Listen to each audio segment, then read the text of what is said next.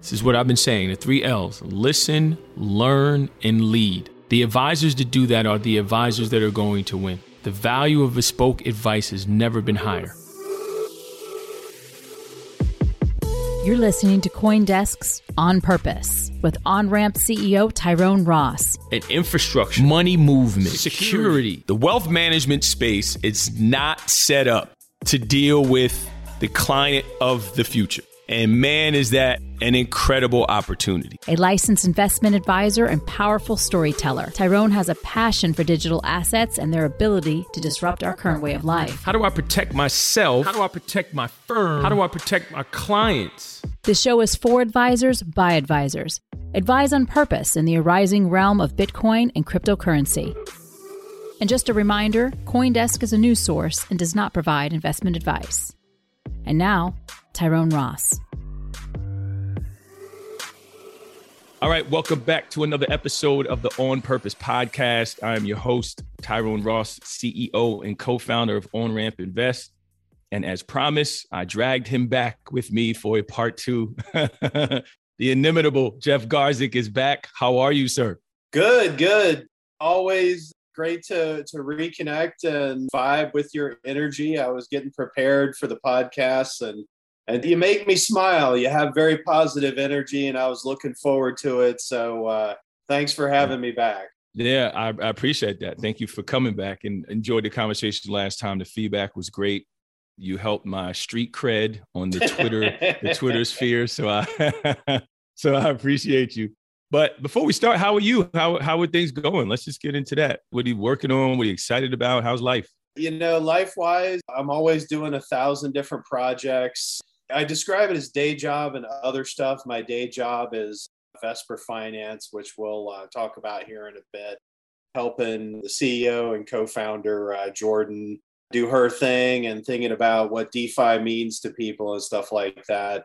I'm also working on producing a TV show. I'm building houses. I'm starting a trucking company.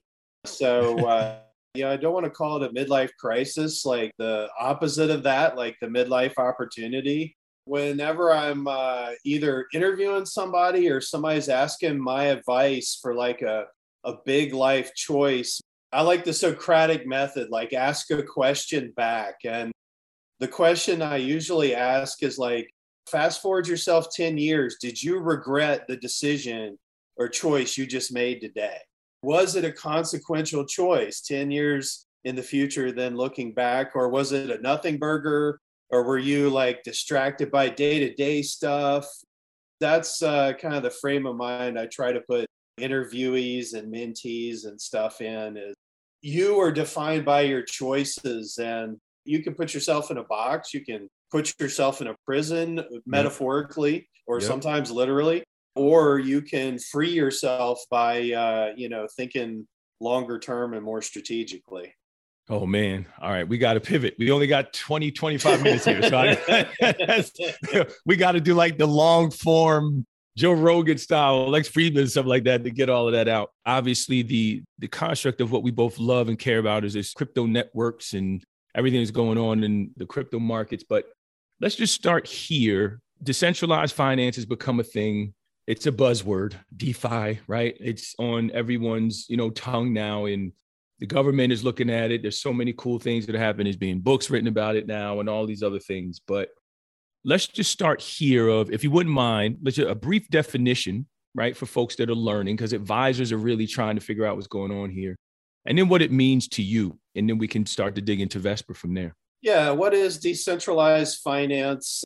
I'd say that my definition is the inverse of centralized finance, which is there are a lot of institutions that are layers in between you and how the money actually moves and to whom, and they're gatekeepers.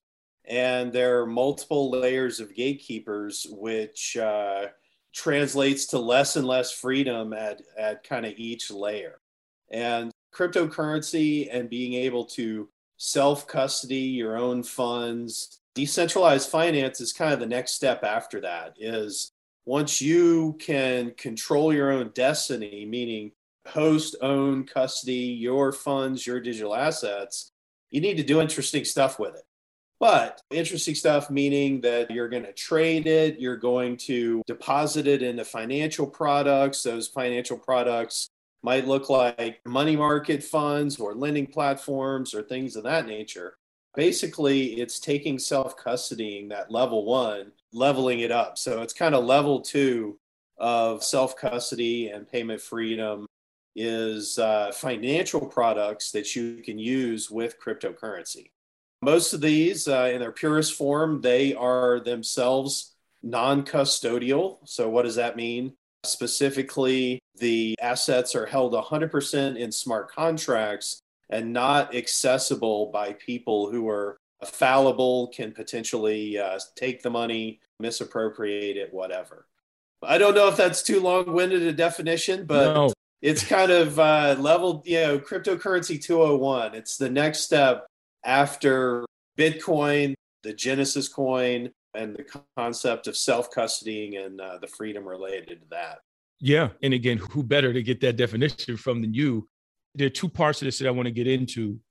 One is, I love exactly how you explained it. And I love how you went into the non-custodial part, because one of the things I've been telling advisors is the future is non-custodial plus discretion. That's where the world is going, right? And non-custodial meaning two ways. One, as you mentioned, a client's assets or assets are going to be held on a blockchain. And then also non-custodial in the sense where the centralized custodians, your Fidelities, your Schwabs, your Pershings, they're not going to hold the assets. The clients are going to hold them in their pocket, and they're going to ask the advisor for the advice. So I think that non-custodial part plays two ways. So I love that you explained it that way. And again, you start getting into smart contracts, and then, advisors get goosebumps, right? You get a little nervous, right? I'm like, it's code. What's going to happen, right? But when you can show them how it'll affect estate planning and everything else, they'll lean in. One of the things I want to get your perspective here on is this, and I think you can relate to this. And because you are very much a valued voice in the space, and I'm going to tweet this later, but it's very important to me. And I'm starting to realize, as much as I am a crypto hippie and we all love crypto, what it doesn't solve is the digital divide. In this sense, those folks need education on how to bank themselves digitally, on how to use a phone to track things and use mobile apps. There's a large segment of our population that just aren't comfortable doing anything from a phone. That's independent of age, by the way, because of, again, it could be the home that I live in. It could be the type of phone that my parents have, right? I've seen plenty of kids huddled around a phone trying to get Wi-Fi to do their homework. I'm very passionate about this because with my background and the people that I advocate for, I'm fighting for this future where there's no banks and all these other things, but just being reminded that there are some people who just can't get there due to the lack of digital and financial education. So I want to just ask you about that, is how do you think we can solve that? Because I think we're all excited about this future, but we can already see with COVID and the results of it, there's so many people being left behind digitally. Yeah, I'm really reminded of a conversation I had on Twitter with an advocate for Afghan women holding Bitcoin. It was one of those typical Twitter conversations where I was trying to say one thing, but it was kind of interpreted differently.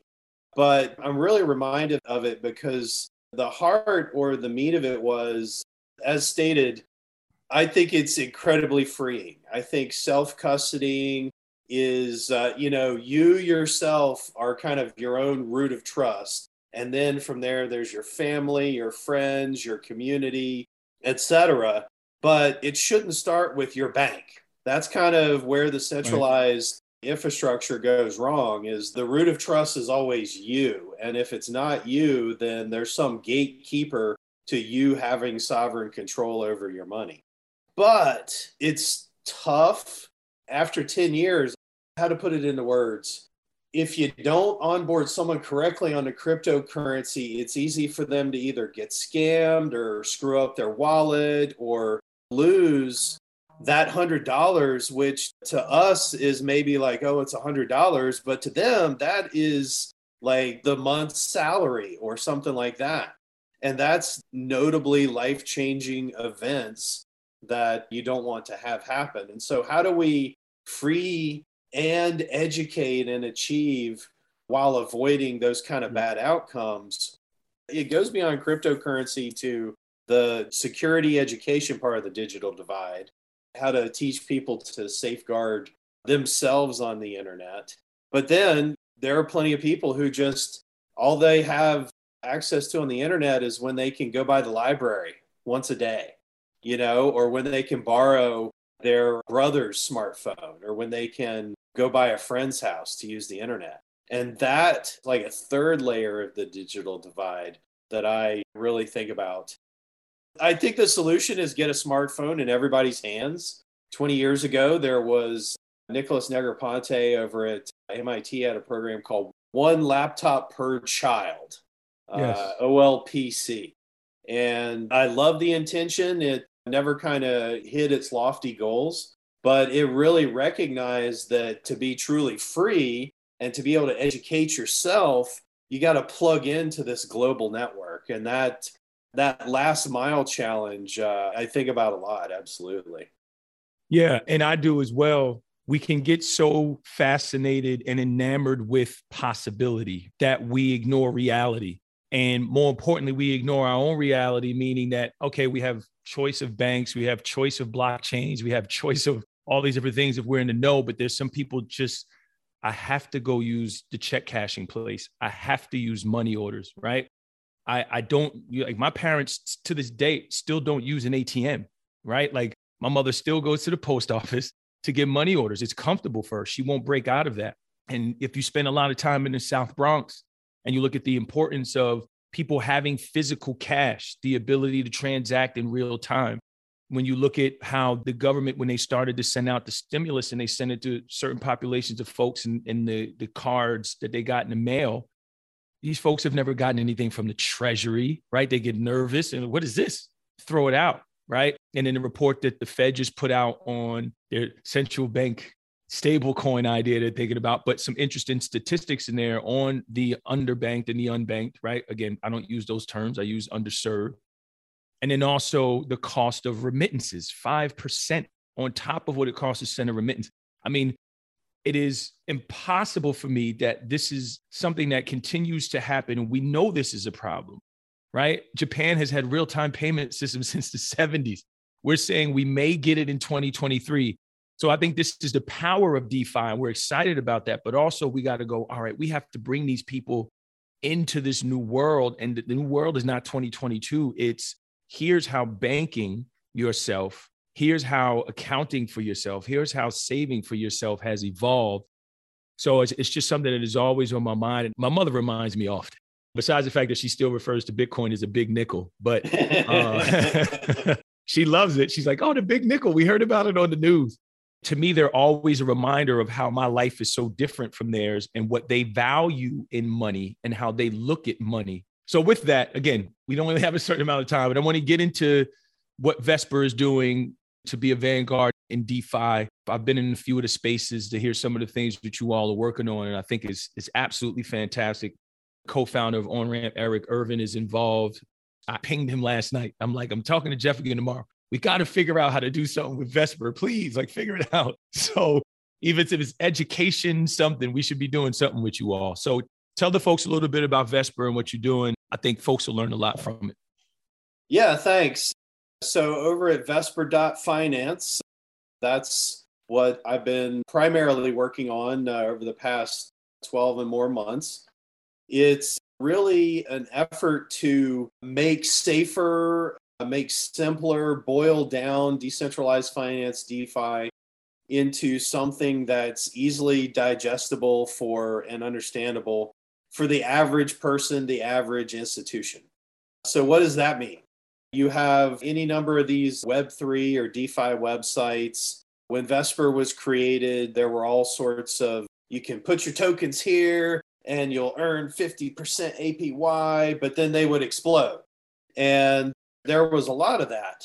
Going back to my pre-blockchain career at Red Hat, one of the things that we saw was kind of this dichotomy between, on one side, there's just this amazing ball of innovation that was the open source community generating all this stuff, but it was also very chaotic. It was very cliquish and tribal, and there were dramas and all this stuff. And you had corporate customers on the other side that just wanted to get stuff done. They just wanted to use Linux in their data center. They didn't want to get involved in the dramas and the back and forth. And that's kind of what some of the big value add that we felt Vesper could bring to the DeFi community is, for example, kind of like a crypto money market, want to deposit some of your cryptocurrency into a savings-like financial product and just compound it without having to worry about complex financial terms like impermanent loss, or without having to worry that, is this DeFi project due diligence? Is it going to explode? We risk adjust and also kind of act as that buffer and that research arm looking at the entire DeFi space, sussing out what's good, what's not, and integrating that into our products such that when users use Vesper, they don't have to do all that research themselves, et cetera. Kind of a meta aggregator, some people call us.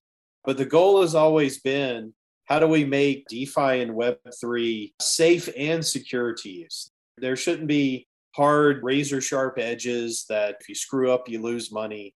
Yeah. There should be good user outcomes for average people and experiences that average people can understand and educate themselves on. So Vesper was really built for that audience. We love the crypto degenerates, and we have plenty of them depositing, participating in Vesper as well, because we have good performance on the products as well. But it was really built for that super simple, super safe user experience as a gateway into DeFi. Yeah, well, I love that. And there's a financial education angle there that I think will be awesome for the people. So when you guys decide to go, ping me, tag me in, coach. I'm ready. Absolutely. I'm ready to help Vesper spread the good word. While I have you, I have to ask this because I have to be honest, I'm not completely on the train yet, but NFTs. I love how a creator can earn income in perpetuity. I love that. I love what it does for the creator economy overall. Again, I think I look at it similar to, how things evolved, right? In the space, and you go back to the ICO boom, and you go back, more than that, and crypto kitties and everything else. There's the first iteration and things evolve. So I do think it's a bit of a bubble in some ways, but I do think the underlying principles of what NFTs could do is pretty exciting. But I haven't bought any. I'm not there yet. But what are your quick thoughts on NFTs for the folks out there? Well, I always try to reason from first principles, take a 10-year view, et cetera. Kind of my two top level points are, number one, gunpowder. And number two, the cost of digital asset creation is zero. So what I mean by that is, I think a lot about gunpowder in that I was one of the people who was one of the earliest Bitcoin developers. So from Bitcoin, there was this Cambrian explosion of Litecoin and Dogecoin and Poopcoin. I won't use the stronger term, and stuff like that. And so there was a lot of good, and there was a lot of not good, and there was a lot of experiments, and there was a lot of naivete.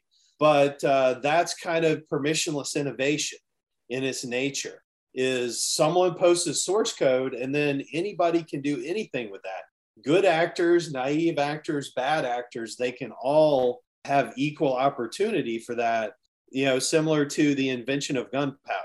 The Wild West was like people figuring out the rules and mores of, well, if this guy made me angry, maybe I ought not shoot him. Maybe there ought to be laws and sheriff and stuff like that. The other point is the cost of digital asset creation is zero. And that has economic implications for supply and demand. That means the market will naturally, because I can just photocopy source code, I can create a token in 5 minutes, create an NFT in 5 minutes. The market will always be saturated with low effort, free to create type stuff. Traditional venture capital has this power law distribution where, 90% of your investments will fail, but the 10% that succeed outweigh the other 90%, and you're net positive in your investment overall. That's, I think, the same for cryptocurrency and blockchain, is that maybe 98% of what's created is not worth very much at all. And that's what you see, is you see a lot of noise. Whenever there's a new free to create thing, there's a lot of supply on the market. And so we're going through this sorting function of what's actually innovative and what isn't. I don't own a lot of NFTs. So you won't find a punk or anything. I just can't justify spending that kind of money. But I get the art thesis. I get the scarcity thesis.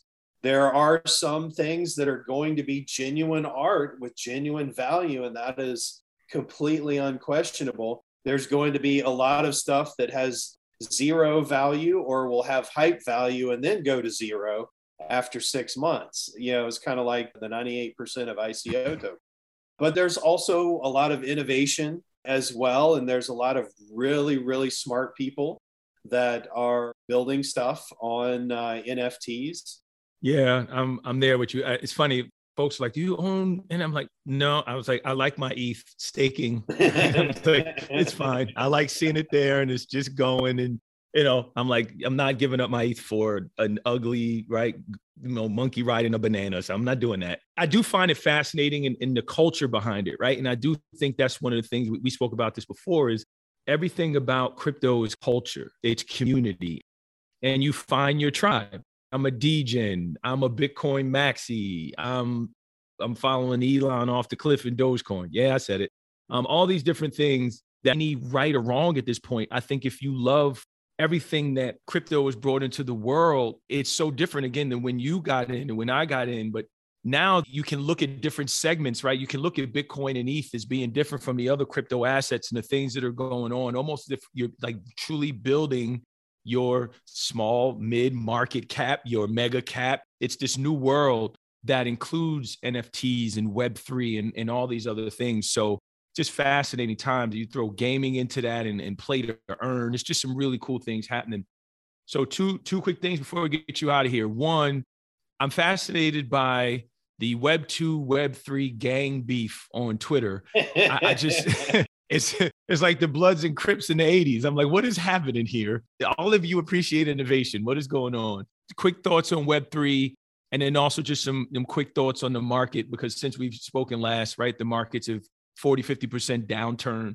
We'll love your thoughts on that. And we'll let the folks go and wait to see if there'll be a next one. Web2, it seems like a combination of envy and I succeeded over here and this thing is different. Web3, just like NFTs, just like ICOs before, we're going through a what works, what doesn't, period. Okay, I'll go ahead and use the word. I have excluded Bitcoin because it hits on people who are smart, genuinely from the heart, good intent, trying to make the world better, trying to build something that helps people. And I'm just not going to be that person that kicks people who are trying to do something good in the world. 5 to 10 years from now, they will have integrated cryptocurrency. Like gunpowder, it's out. It's going to be integrated in everyday life, whether you like it or not. That's why regulators are paying more attention, because more people have crypto and more people are doing things with crypto. It's more embedded. It's more out there. It's more part of average people's everyday lives, which just excites the heck out of me. Yep. Again, that's kind of where I'm leaning as well, but it's just so fascinating to see really wealthy, smart men arguing, or people arguing on Twitter. It's like, why don't you guys just call each other? You know? And just hash it out. And I think everyone is for moving innovation forward, because it's going to go forward whether you like it or not, right? So, you know, you might as well take from it what's useful and not. But just seeing it happen is, and again, Twitter is very tribal, but I think the world is very tribal now. Everyone picks a side, right? Our DNA is very tribal. We're tribal by nature. We can't help it. Yep, absolutely. Just makes for toxicity, but you hope that best ideas, altruism, and humanity wins out. And I think with folks like you leading the way, it'll happen here. So one quick thought from you again on the market, the current state of the markets. We'll get you out of here. I'm usually a defer on that type of question. You know, I try not to talk about prices. The market is down, but As you look at my Twitter bio, I'm a builder. I'm going to be building until the day I die. And so it's just, what am I building today and what am I going to build tomorrow is pretty much always my focus. The market will go up and down, but I'm going to be here. I appreciate that answer, because when I get like interviewed by financial reporters, I say the same thing. Oh, can you give us a price prediction for the end of the year? No, I can't. And if I could, I wouldn't be sitting here talking to you. I'd have one of these multi-million-dollar houses on the water in La Jolla. How about that? So awesome. All right. So before we go, now you did use the S word. My mom listens to this podcast. So you can put some Satoshis in the little virtual jar I have here in the metaverse. I will. When I come to Atlanta, that's going to cost you a waffle at Waffle House. Sounds good. Sounds good. All right. Thank you so much for being here, Jeff. But before we go, if you want to shout out anywhere where folks can come find you and interact with you, please share. Check us out at Vesper.finance. Follow me on Twitter at jgarzik, and reflect how you can be a pay it forward positive force in the world. Love it. And to that point, you guys know where I'm going with this as always. Thank you so much for listening. Please like, subscribe, and share. Advisors, sign up for the Crypto for Advisors newsletter. I spoke to Foster Wright. I think he said it's up to 12,000 advisors on the newsletter. So that's awesome. Getting their crypto house in order, if you will. But more importantly, if you found any value in this episode at all, please head over to nokidhungry.org. Help me, help CoinDesk, help Jeff cure child hunger in this country. It is ridiculous that a child will go to bed hungry tonight. We could all do something about it. And they take crypto. So thank you all for listening. Jeff, as always, it's been an honor and privilege. I appreciate you. Love and light to you. And everyone, we will see you on the next one. Be well. Thank you so much.